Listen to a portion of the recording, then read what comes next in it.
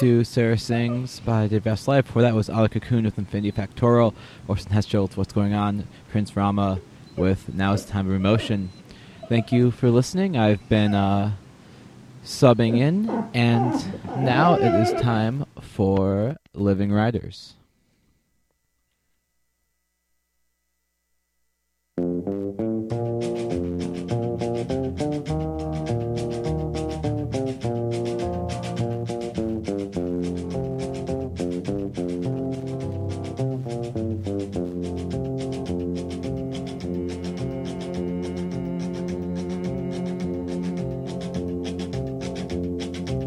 I keep a close watch on this heart of mine. I keep my eyes wide open all the time. I keep the ends out for the tie that binds. Because you're mine, I walk the line.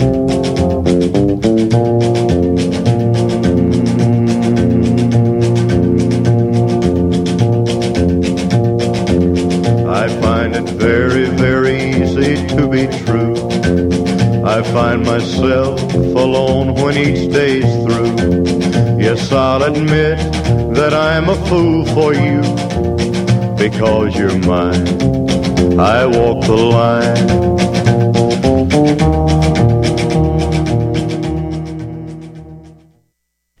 Good afternoon. You've got Living Writers. I'm T. Hetzel, and today I'm so thrilled to have in the studio Jean Valentine.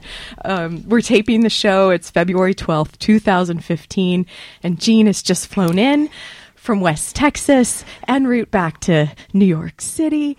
We've got Stephanie engineering behind the glass, and Jean, welcome. Thanks so much for being here. Thanks so much for having me. It's wonderful to be here. Even in this freezing winds that were battering us as we strode towards the station. Makes a change from Texas. It does. And then by the time you get back to New York City, you'll be like, oh, this isn't so cold right. over here. This isn't so bad. Jean, we've got from Copper Canyon Press, 2010, Break the Glass, a book of poems. We also have on the table new and collected poems, 1965 through 2003, Door in the Mountain. And you have a new collection coming out with Copper Canyon Press in maybe this May. Yes, we're hoping. And what do you do? What's the title of that one going to be? It's called Shirt in Heaven. Well, then maybe we'll talk again in May, shall we? Oh, I'd love that. Okay. Wonderful. So we won't worry about, we're getting everything in today. Before we go any further, I'll read a short bio from your website, Jean. I got to say, I love the photos on the website, how you have two pictures, one from you in 2002 and one from you, of you from 1972. That's a long time. and you have also a wonderful picture of a typewriter to start. Oh, I know. I still use a typewriter. Do you? What kind of typewriter do you use, Jean? Oh, God knows. It's an old Italian one. What are they called? Is it Olivetti? Olivetti. I have a little Olivetti portable. Do you have one? I do, too. Oh, wow. Yes. My friend Phoebe gave it to me. Aren't they great? They are. Oh. It's the best for, I think, starting poems. Do you find that too, yeah, Jean? that's what I do, yeah. And then I type them up to see. I think they look better than they do in my scratchy handwriting, you know. I love putting them on the typewriter. Do you start with the scratchy I start by hand, yeah. I start by hand. But then I love to type them up. They look so much nicer.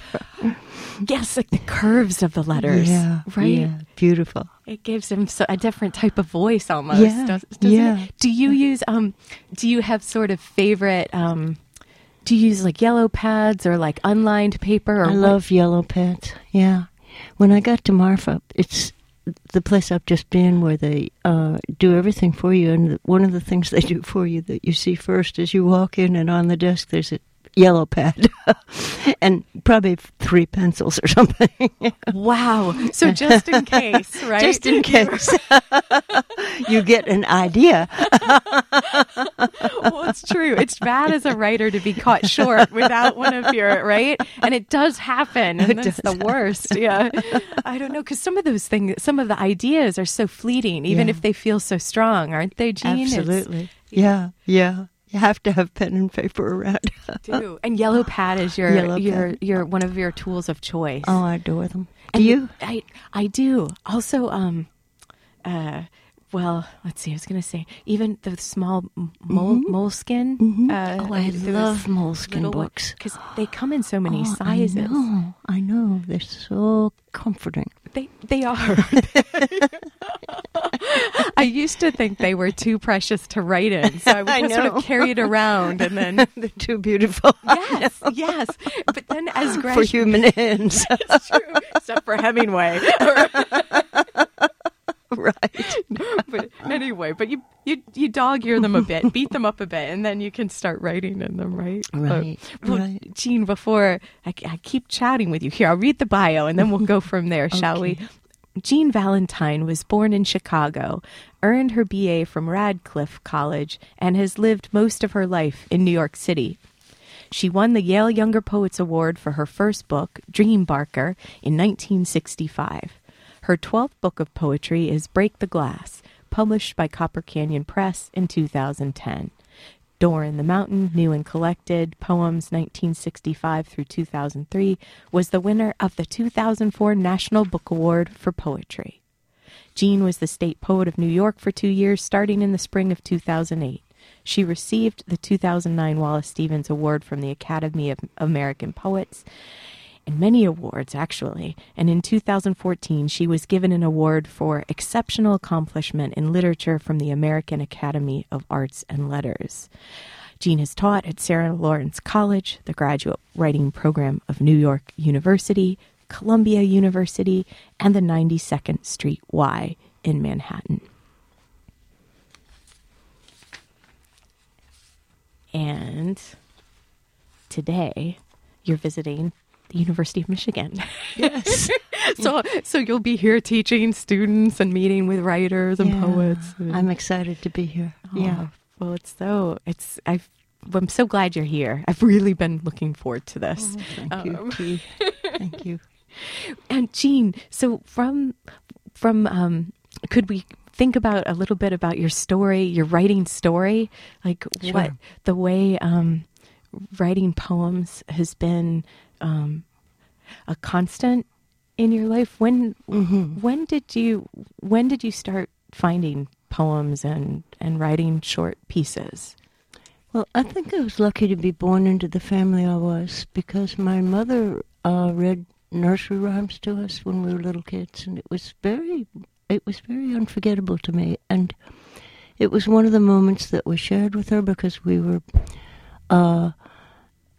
doing our lives and she was doing hers, but then we'd get together and she'd read us, and at the end of the day she'd read us from nursery rhymes, and I'll never forget it. And I also had an older sister who loved poetry, and so she would say, it's pronounced Yeats, Jean, not Yeats. But she was mostly telling me there was such a poet as Yeats, and also other poets that she already loved, because she was that much older. And so that was a great, great help to me too, and great inspiration. And so having those rhymes and those lyrics in your mind and your imagination from such a young age. Yeah. So when did you start writing? Because you've got that first book came out in 1965. Had you been writing poems when you were like a young woman in high school age, and you talked about about Elizabeth Bishop being important to you too as a woman writer, in amongst the many men who were teachers. Yeah, absolutely. Well, that seems to be two parts, but I'll start by saying... Yes, a lot of questions. Well, it's good, though.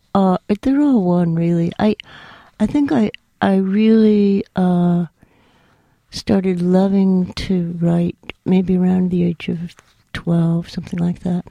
And I got a lot of encouragement from teachers along the way. When you were And 12. well, just writing what I thought were poems, but, or wanted to think were poems. But I loved poetry, and I read it, and got a lot of encouragement from school. So I really, really love the people who go into schools and teach. And I'd love them anyway, probably, but they really encouraged me. And college, I got a lot of really wonderful encouragement in college. And I think if I hadn't, probably I wouldn't have gone on, because it's such a... And in those days, this was the 50s, I graduated from college in 56, there weren't very many well-known women poets that, by me anyway, well-known. There were probably many more than I knew about, but to have someone like Marianne Moore or Miss Bishop going ahead of you really made a big difference, because it was pretty much a man's world still in the poetry I knew, which was the white middle-class poetry of that time and place. And in America. Very limited. And in America, not to mention God almighty. And so I knew very little, but what I knew was mostly white male poetry. And to have the poetry of Miss Bishop, and which we called her then, and Miss Moore, God, it made a difference, to know that people had made a life of it. And done both the life and done the work they did, and that they had helped one another, that Miss Moore had brought Miss Bishop along as a youngster. And all that was it made me think it might be possible, And that makes all the difference, doesn't it? All the difference, doesn't it? And so you kept going. So you were writing poems, and... I kept going, yeah. I got married after college and had 2 children and was writing away. And I'd send things out sort of fitfully, but nothing ever got taken. And this is in a much smaller poetry world than it is now, I think. But I was certainly much more shy than most of the young people I meet now who are passionate about poetry. They're more active, I think, sending things out and seeing each other, knowing each other. I was kind of isolated, but... Anyway, I'd had a lot of encouragement, and I got the Yale thing at the age of 30. Yeah.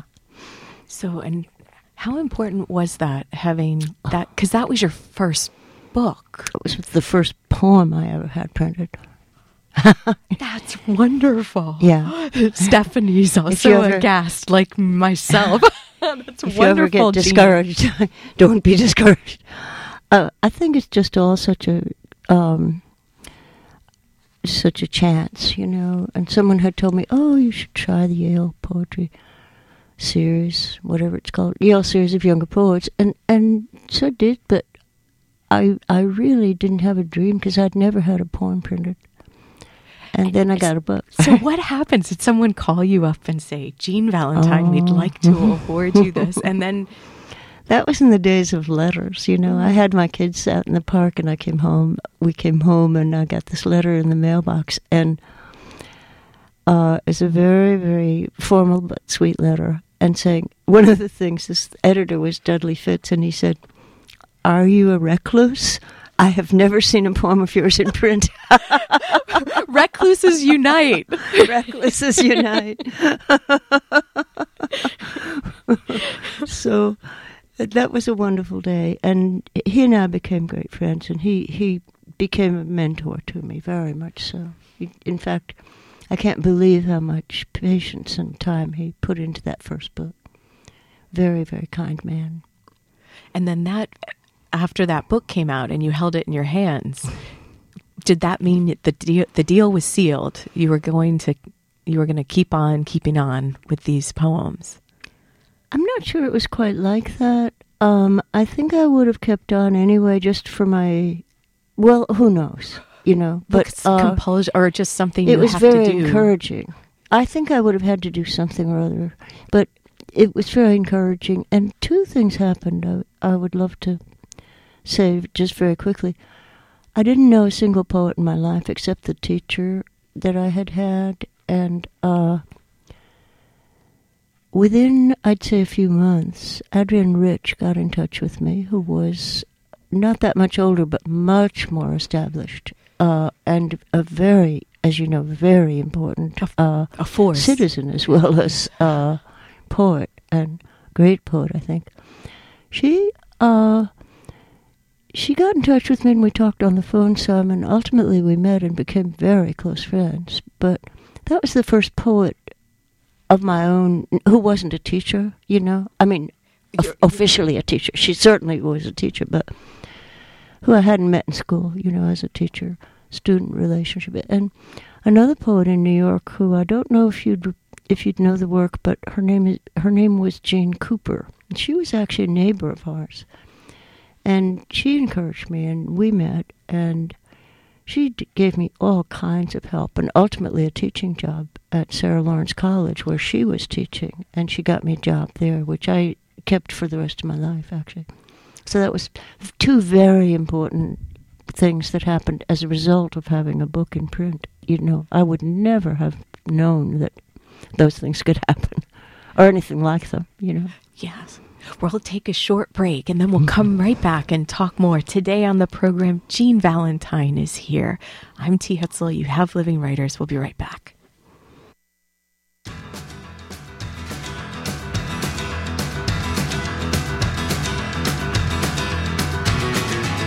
Country boy ain't got no shoes. Country boy ain't got no blues.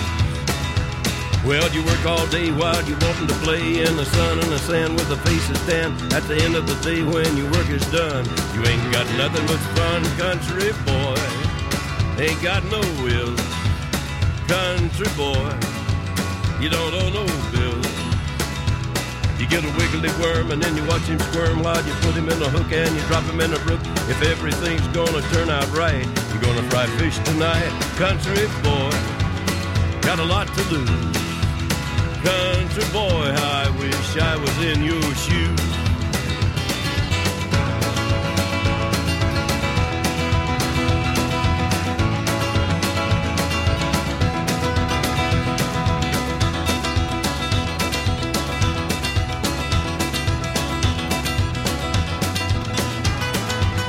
Country boy, got a shaggy dog. Country boy, up a holler log. Well, he comes in a run when you pick up your gun and with a shell or two, and your dog and you. When you get your rabbit, your skin is hide. He's gonna be good fried. Country boy, you got a lot to lose. Country boy, I wish I was in your shoes.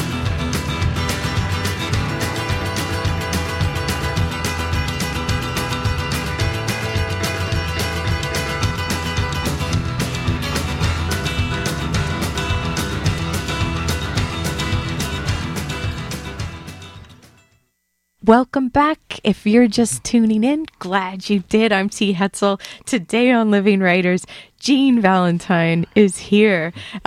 We've got Stephanie, the behind the glass, and Jean, I really wish you could have heard Stephanie's poem that she read yesterday for fundraiser. It was a beauty. Oh, I wish I could. But anyway, we won't keep going on. Maybe she showed it to me afterwards. We're going to twist her arm, I think. Yeah, good. Jean, you picked Johnny Cash as our musician for the day here to take us through the show. Why Johnny Cash? Well, I just love him. I don't know. I don't know very many new musicians, but he breaks my heart. I just love him. And you say that with the biggest smile. Well, yeah, you know how it is. Maybe also then you know that the broken heart is something that others feel too. Yeah. I love him. I saw a movie about him. I love him. I listen to him. I play him for my grandchildren, you know. And then do you all sort of stomp around the room today? Yeah. I like that. well, Jean, would you mind reading a poem for us? Sure, I'd be happy. Yeah. I could read one from Break the Glass, which is the last book I published. Unless do you have something in mind? Well, I'd love, like, I actually would you mind at some point reading? It's so very short. So please do read from this little poem here. Oh my goodness, how interesting. This is called Bud. And it's the name. Bud. Christmas night, my father said, "Jean, you are so disloyal." But Bud said, "No, ethereal. Ethereal, but my friend." And I got my prayer answered. I died with my life around me. I don't know if a reader could hear that, but that whole last 3 lines is Bud speaking. So it's Bud who says, "I died with my life around me." It's a sad one. Thank you. Yeah. Thank you for. Yeah, you look sad. It is a sad one. It's interesting because I probably haven't even read that poem for years to myself or anything. I forgot. I didn't forget it, but it's an interesting one for you to have chosen. Thank you. Thanks for reading it, Jean. I don't usually ever ask people to read poems because that's one of the things I'll always say. No, but thank you for reading it. I'm glad you did. I haven't seen that one for a while. Thank you. What is it like is it like finding like this moment? What happens when you come back to a poem where it's been years, perhaps, that you've even thought of it or read it? Or Yeah, this has been many years. I don't even remember what year that book was in, but River at Wolf. I don't place it, but in my memories of a person or a situation, but I do write a certain amount from dreams and from dream-like states of mind. And this feels to me like it might have been one or the other or both. You know how when you have a dream, sometimes you might get something someone says, and then you might wake up and they might say something more in your sort of half-awake state, or you might put it together a little bit with some thought of your own or something. I mean, it's all thoughts of your own, but you know what I mean. You might hook it up with something else you've been thinking about or something. That seems like that this might have been one of those poems. When you say that you sort of with the dream state, Mm-hmm. is it often when you are literally sleeping and then you have maybe a yellow pad by your bed and you do have, or is it something that you've been able to as a practice, like kind of the sitting down and as you start thinking, is that because you're not, is that what? You ask wonderful questions. That's really what's become for me as I've gone along. I used to start with actual dreams. In fact, I had a teacher in college who said to his little workshop of 14 of us or something, "You could write from your dreams, or something like that." Just sort of wonderful man, Edwin Honig, and he changed my life by saying that because I began to write from my dreams. I'd always been I had, at least at that time, gotten interested in dreams, and I just have. It was like giving me a whole world to make notes from that I might not have thought of before without him. Because it was already your world, because it was yours, but maybe not seeing it for a fuel for the ideas or the writing. I was very, very young in poetry, in my own poetry. I didn't know what I could do and what I couldn't. And now I think there's nothing you can't do. But then I didn't know that. I was 20 or something. I thought there were things you could do and things you couldn't. I was very young. And so that was very liberating and wonderful for him to say. And I think I was writing literally from dreams more in the maybe middle. I don't know where I am now, but anyway, I'd say this. Nowadays, I'm writing more from dream-ish states than I am from actual dreams. I still dream a lot, but I think I'm not actually taking them down as much now as being in that state a lot more, and writing from that. I don't know if you And can do see the pieces- difference, but No, yeah, yes, I'm yeah. not And do maybe articulating No, it. you but are. No. Yeah.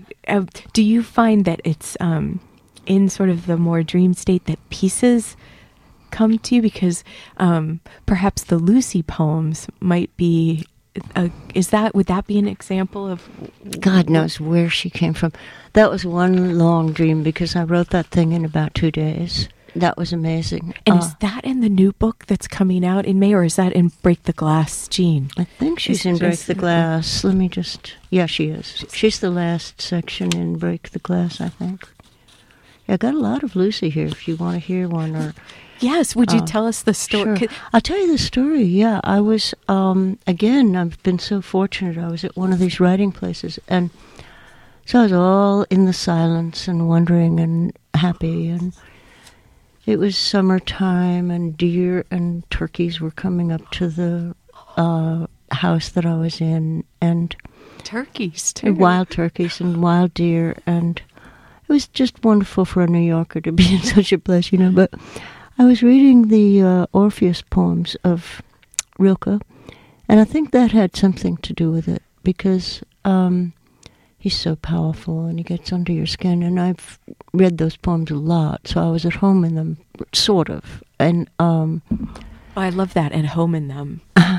you know what I mean? Yes. I don't know German, but I was at home in the translation, and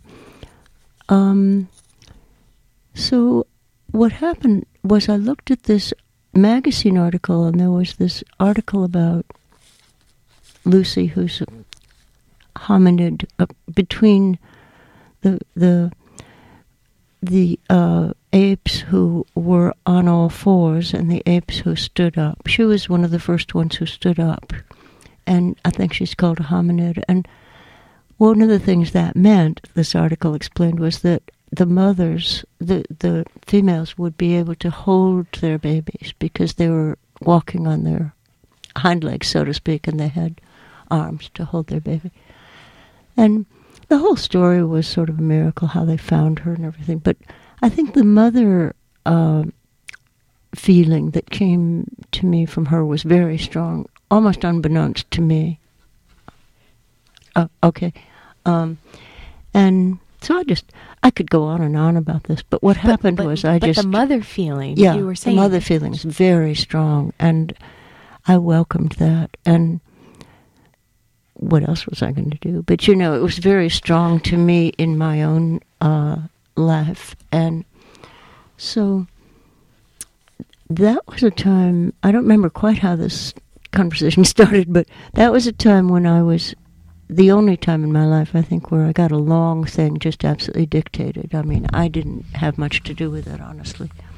And I've never had anything like that happen. It's a fairly long thing. And I suppose that's how some poets are, a lot of the time. I'm sure Rilke was. But for me, that was the first interesting. thing. Don't you think? Yeah, like those Orpheus poems just seem to have come directly from God through Rilke to us, through his ear. Yes. But and then you're saying, because you were in those poems, that's how this Lucy sequence came. I think that helped a lot, being in that, Orpheus world of his is so inspiring, And was it for several days, Jean? Couple of days. So about a day and a half, but including a night, so. And did you keep writing through the night? Yeah.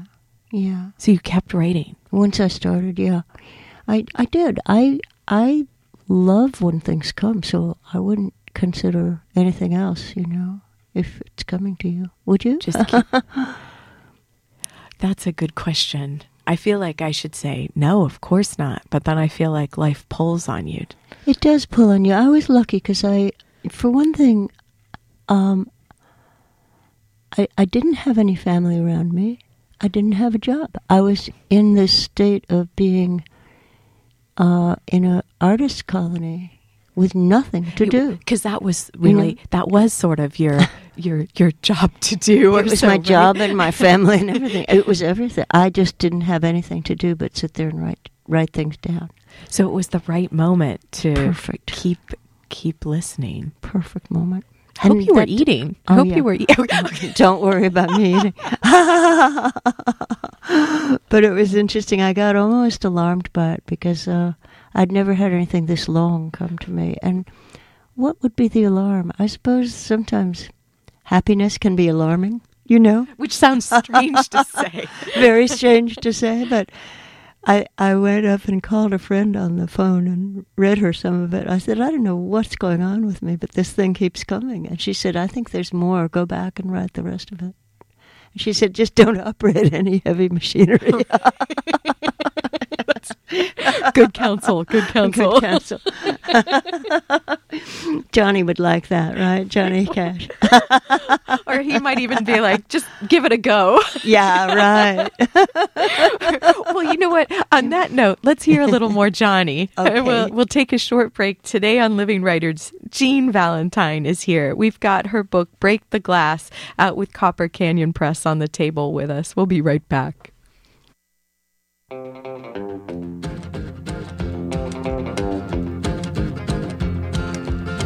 Now I taught the weeping willow how to cry, and I showed the clouds how to cover up a clear blue sky. And the tears that I cried for that woman are gonna flood you, big river, and I'm gonna sit right here until I die. I met her accidentally in St. Paul, Minnesota, and it tore me up every time I heard her drawl, southern drawl. Then I heard my dream went back downstream, cavorting in Davenport, and I followed you, big river, when you called. Oh, guitar, get going.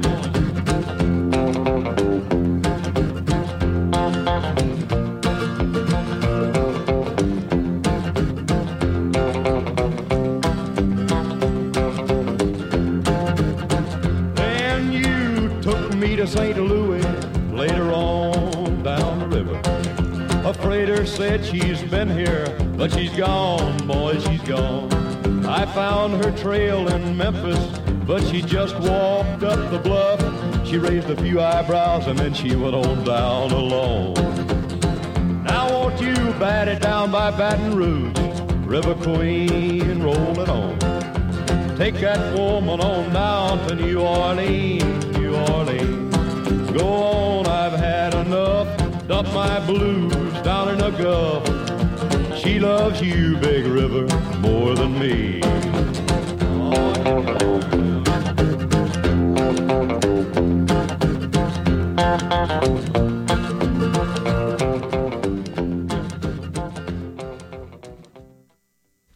Welcome back. You've got Living Writers. I'm T. Hetzel. Today, Jean Valentine is here playing some Johnny Cash.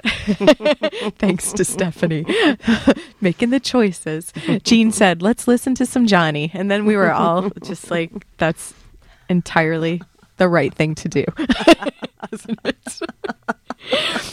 Jean, so we were talking about Lucy before the break, the poem. And then during the break, you were telling me a little bit about how it was this experience that felt so unusual. And I was wondering, would you mind saying a bit more about it? And maybe you could even read part of Lucy for us, too. Sure, I could.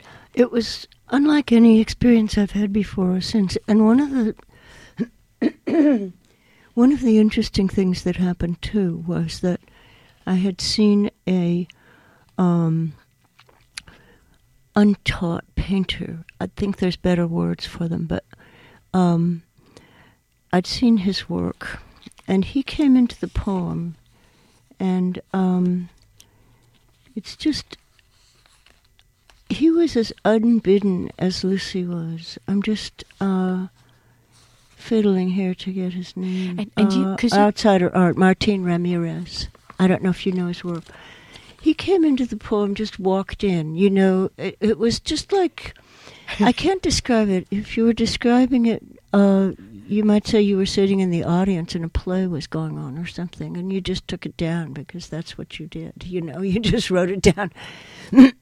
She came and then he came, and what they have to do with one another, I'm still not sure. But you trust your subconscious. I do, totally, yeah. I have nothing else to trust.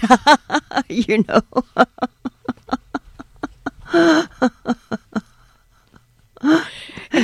You look like you know what I mean. I do. And Stephanie knows what I mean. We're laughing here in the radio room, but actually it is what I have to trust when I'm writing, and probably in life. You know, the intuition. I think it's what we have for the kind of poetry I write. It isn't everybody, but you know, for me, it is. And maybe also as a way of being. Mm-hmm. Yeah, I hope so. Yeah. Intuition. I don't really figure things out very well, as you could see when you came to meet me at the hotel. But no, I'm not good at finding things in the practical world. But I do think that as a consequence or as a gift, I've been given some intuition. Oh, I love that. Jean, will you read some of Lucy so that we can hear this gift that you said sort of just came and you wrote it down? Yeah. And that's an extraordinary thing. It is a gift. And you said you also weren't thinking of the future, like what was going to happen with it as you were writing it down. And you know, I almost never do anyway, but in this case you couldn't. You know, you were just sort of like hypnotized or something. You know, it's just happening. This is how it began. Lucy, your secret book that you leaned over and wrote just in the dirt, not having to have an ending, not having to last. Just what you just said, actually. Not having to have an ending, not having to last. That's exactly how it felt. And there's a quotation. Two hands were, this isn't a quotation, this is the next poem that came along. Two hands were all you owned, for food, for love. Now you own none, Lucy, nor no words, only breath marks only, nor no words. Or what do you do now, Lucy, for love? Your eyes. I honestly don't have anything but respect for this, because it's as if someone else did write it, I think. You know, it's wonderful how you can get outside your own self sometimes, isn't it, when you're writing, or probably any art. Or maybe many other experiences besides art, you know. I'd like to read you one about Martine, who is this outsider artist who came into it. Whoops. Sorry. So, that's okay. So here we go. Thank you. That one's a tricky one. I'd like to say something about Martine. Oh, please. Ramirez, this outsider artist who came into it.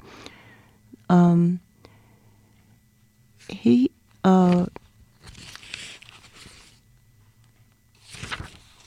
felt, I think, this is getting conscious about it, but he felt like a sort of, if I'm thinking of who these people might be to me, she felt like a complete other, but like a muse, sort of, in the sense of, she literally mused. She told me what to write. He came along sort of as a friendly fellow traveler on the surface of the world, not used in any other sense, but a fellow comrade, sort of a comrade. This morning I miss most of all you, Martine, and her. Now, this is getting off into imagining his mother. This morning I miss most of all you, Martine, and her who, when you were born, looked and blessed your beauty. Lucy, when you are with me, I feel the atoms racing everywhere in this old oak table, in the 8-pointed double star spider, and in the starry rippling all around us. Skeleton woman, guardian, death woman, Lucy, here a picnic, cornbread, here an orange, with Martine and me at the lip of the Earth's surface world. That's the last one of that sequence, I think. Yeah. Of the Lucy sequence. Yeah. So they sort of draw together, and we're all together at the end, you know. How were you able to, did you know it was the end? I didn't really know. I waited and saw, but nothing else came. I would still love something else to come, but, you can't do anything about that. And it might not be Lucy next time. I know. So what did come, Jean? Because you have this new collection coming out. Shirt of Heaven? Shirt in Heaven. Shirt in Heaven. Yeah. So what was happening since we left off then with Lucy? I'm afraid I didn't bring anything of the new book with me. I brought some new poems, but there'd be the book after that. I suppose I'm going to give a reading today later, and I'd read some of the ones from the coming book, Shirt in Heaven. But I don't suppose you could paste those onto this interview, could you? I don't seem to have anything from what would you like the to next read, Jean? book. That's okay. I don't know why I was being. No, but that's very interesting. Because I love this idea that there was this thing that happened, and then it sort of became the end of the book, even though you were still writing poems, all around it. That's probably. Right. This did it become the end of the book? Yeah, I think it did. It became the end of this book. Yeah. Partly I think. Honestly, for me anyway, it gets to be the end of the book when you have enough pages. I like that. It's very practical. I like that because people are like, "Oh, this feels like this is in this book," and I'm like, "How many books do you have?" God, it's to me much more kind of. Can I send it off to Michael yet? Or, and isn't he lovely? Oh yeah, Michael Wiegers, absolutely lovely. Yeah. And Joseph and all the guys and all the gang at Copper Canyon You Press. know them all, yeah. Yeah, they're wonderful.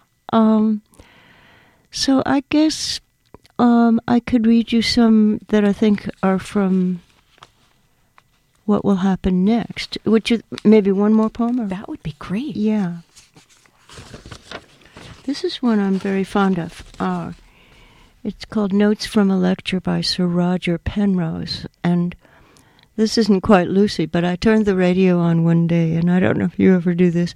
There was this wonderful British voice, and he was lecturing about the Big Bang and things like that I knew nothing about.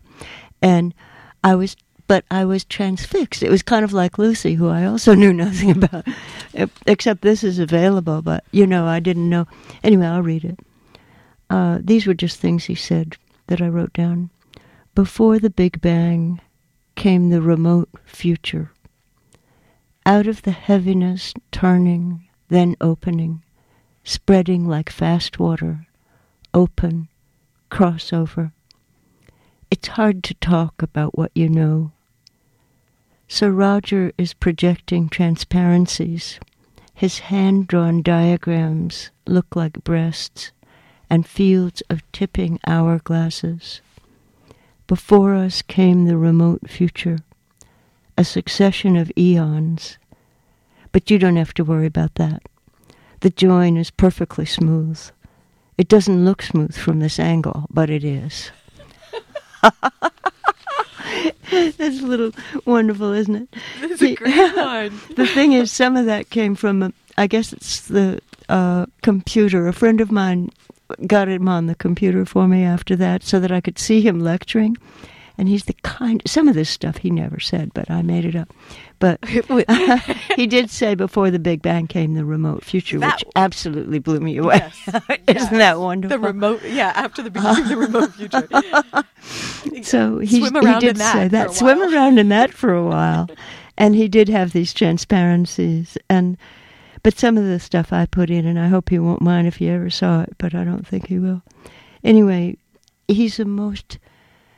you just fall in love with him when you see him teaching. He's lecturing to a huge audience of physicists, and he's as kind as if he was teaching little children. And he says things like, before us came the remote future, a succession of eons. Then he'll look at the audience and say, but you don't have to worry about that. The join is perfectly smooth. It doesn't look smooth from this angle, but it is. It's like he's talking to a child and saying, it's going to be all right. He's just... I guess we all have to hear that. We do, At and different especially, I think, in his field, but maybe in all fields. It's just... He's a very, very kindly teacher, and I was very lucky to find his voice on the radio. And takes one to know one, Gene Valentine. Well, you're very good. Let's take a short break, and then we'll be right back for more conversation with Gene Valentine. You've got Living Writers. We'll be back.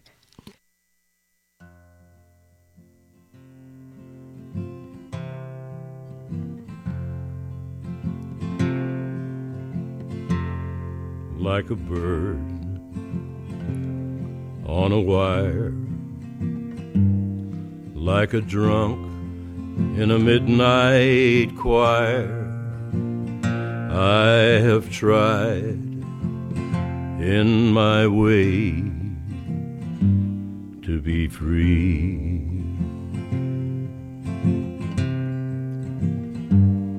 Like a fish on a hook, like a knight in some old-fashioned book, I have saved all my ribbons for thee. And if I have been unkind, I just hope you will let it go by. And if I have been untrue, you've got Living Writers. I'm T. Hetzel. Today, Gene Valentine is here. Wow, that Johnny Cash song, it's always hard to start turning down the volume on Johnny. I know. That song. Thanks for picking that one, Stephanie. And it was all thanks to you, Gene, for you just said it like you just were like, Johnny Cash. Well, we all seem to like the idea. And who wouldn't? So you were saying you were just in Marfa. I was in Marfa, Texas, and again I've been very lucky in my life. I was again with a stretch of time to do nothing but write, read, walk, do whatever I wanted. And this poem came to me quite early on. I was sitting in front of a beautiful photograph of the work of a resistor, an artist resistor named Fernando Traverso in Rosario, Argentina. And during the terrible times, the dirty war there, he began to stencil bicycles, make stencils of bicycles on the walls like graffiti. And another thing that he did was the bicycles were what the resistors were riding around. That was their symbol of themselves, and it was also, it was what they had, but it was also, it became a symbol of the resistors, and it became a symbol with Fernando Traverso for the disappeared.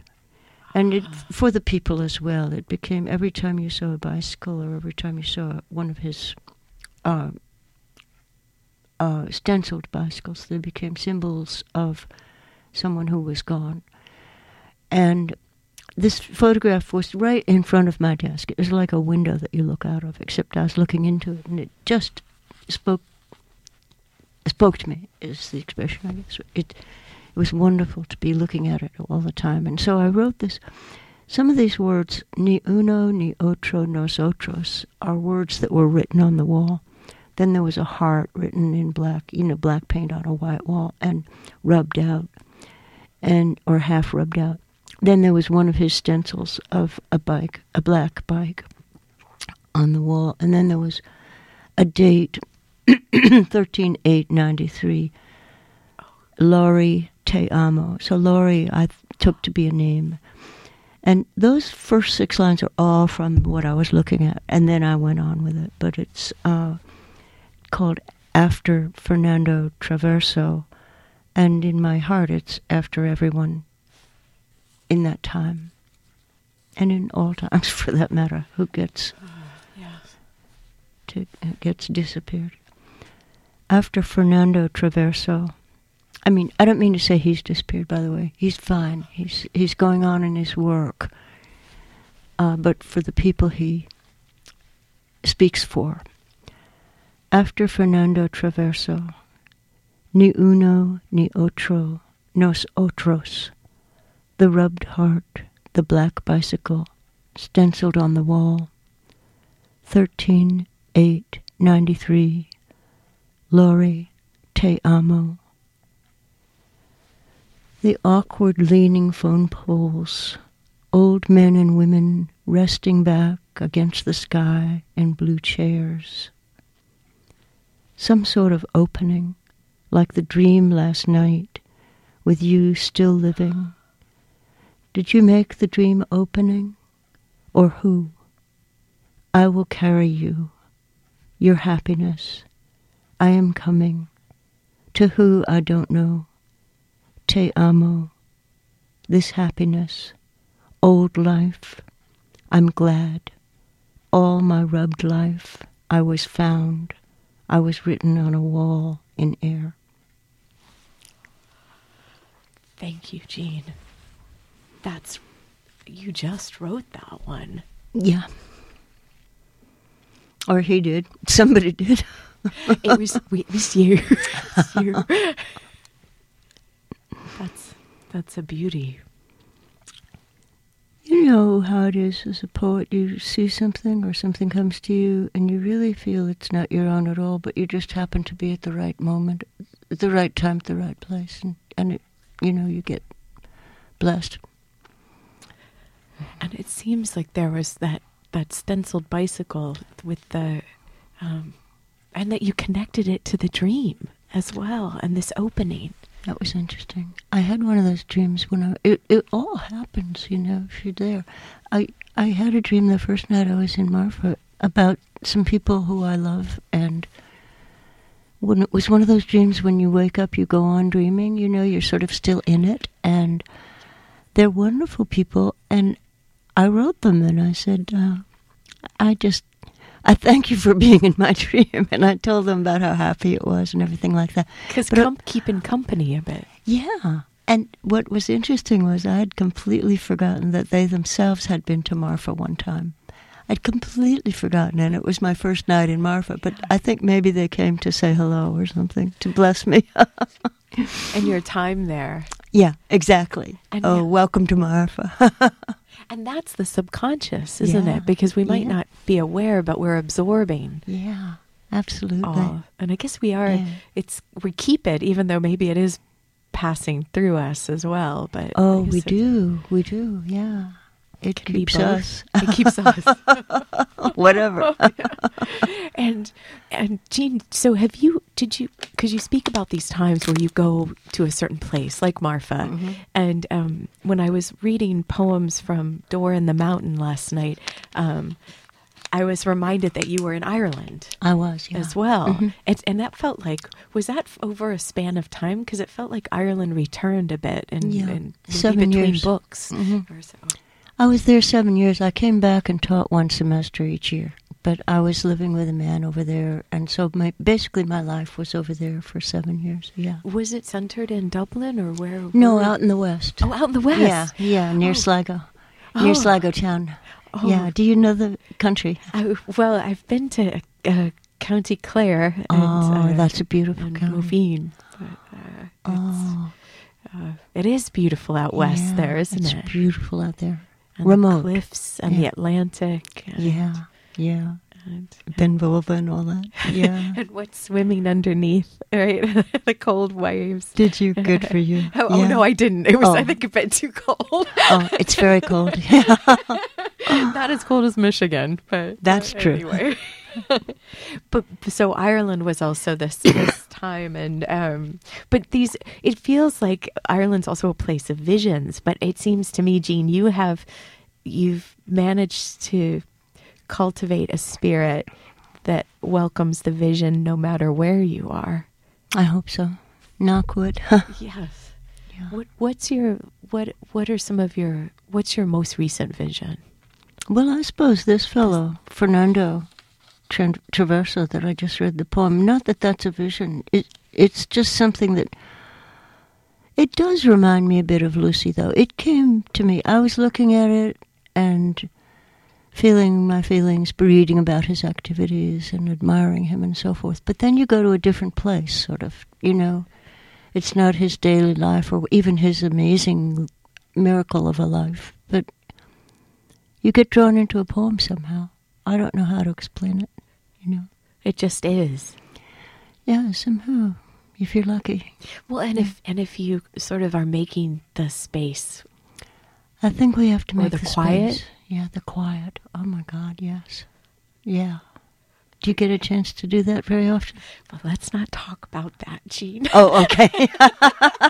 Not on the air, huh? No, but I think I love your laugh too. That was but this idea of silence, and you live in New York City, so it might not be the most. I mean, it's something then that you also sort of make and inhabit, even if the rest of the world isn't silent. I don't think it has much to do with the actual sound around you. I mean, it would if you were, knock wood, if you were in prison or someplace, the actual sounds around you could be killing. But if it's New York or Marfa, I don't think it makes a whole lot of difference. It's a different kind of you know, silence. I think so, yeah.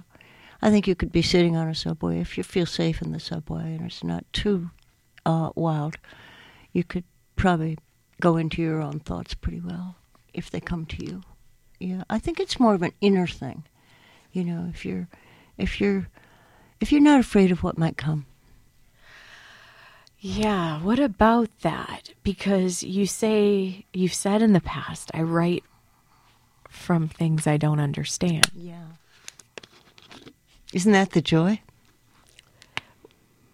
Yes, but it's a big thing to say too, isn't it? When I say, isn't that the joy, something like the artist Traverso is not joy.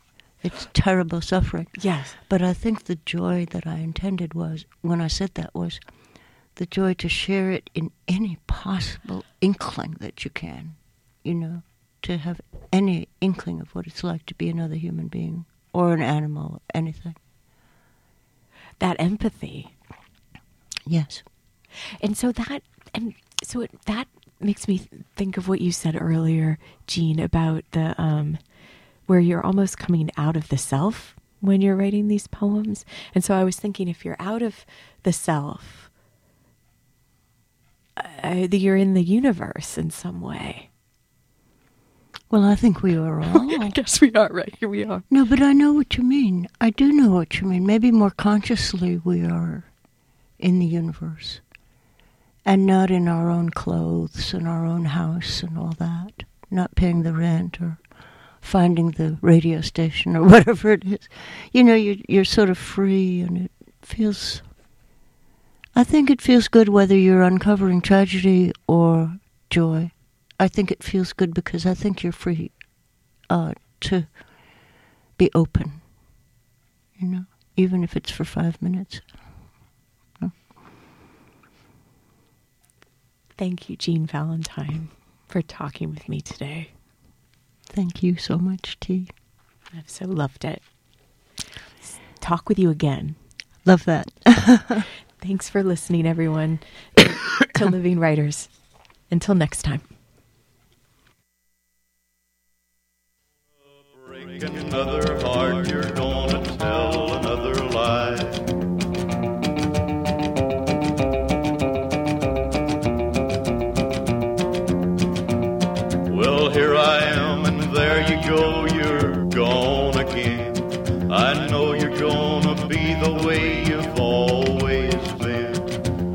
breaking hearts and telling lies is all you know. Another guy gives you the eye. There you go. There you go. You're gone again. I should have known I couldn't win. And with that, hello and welcome to today's Wednesday edition of the Daily Sports Report here on 88.3 WCBN FM Ann Arbor. My name is Morris Fabry. I'll be your host on today's show.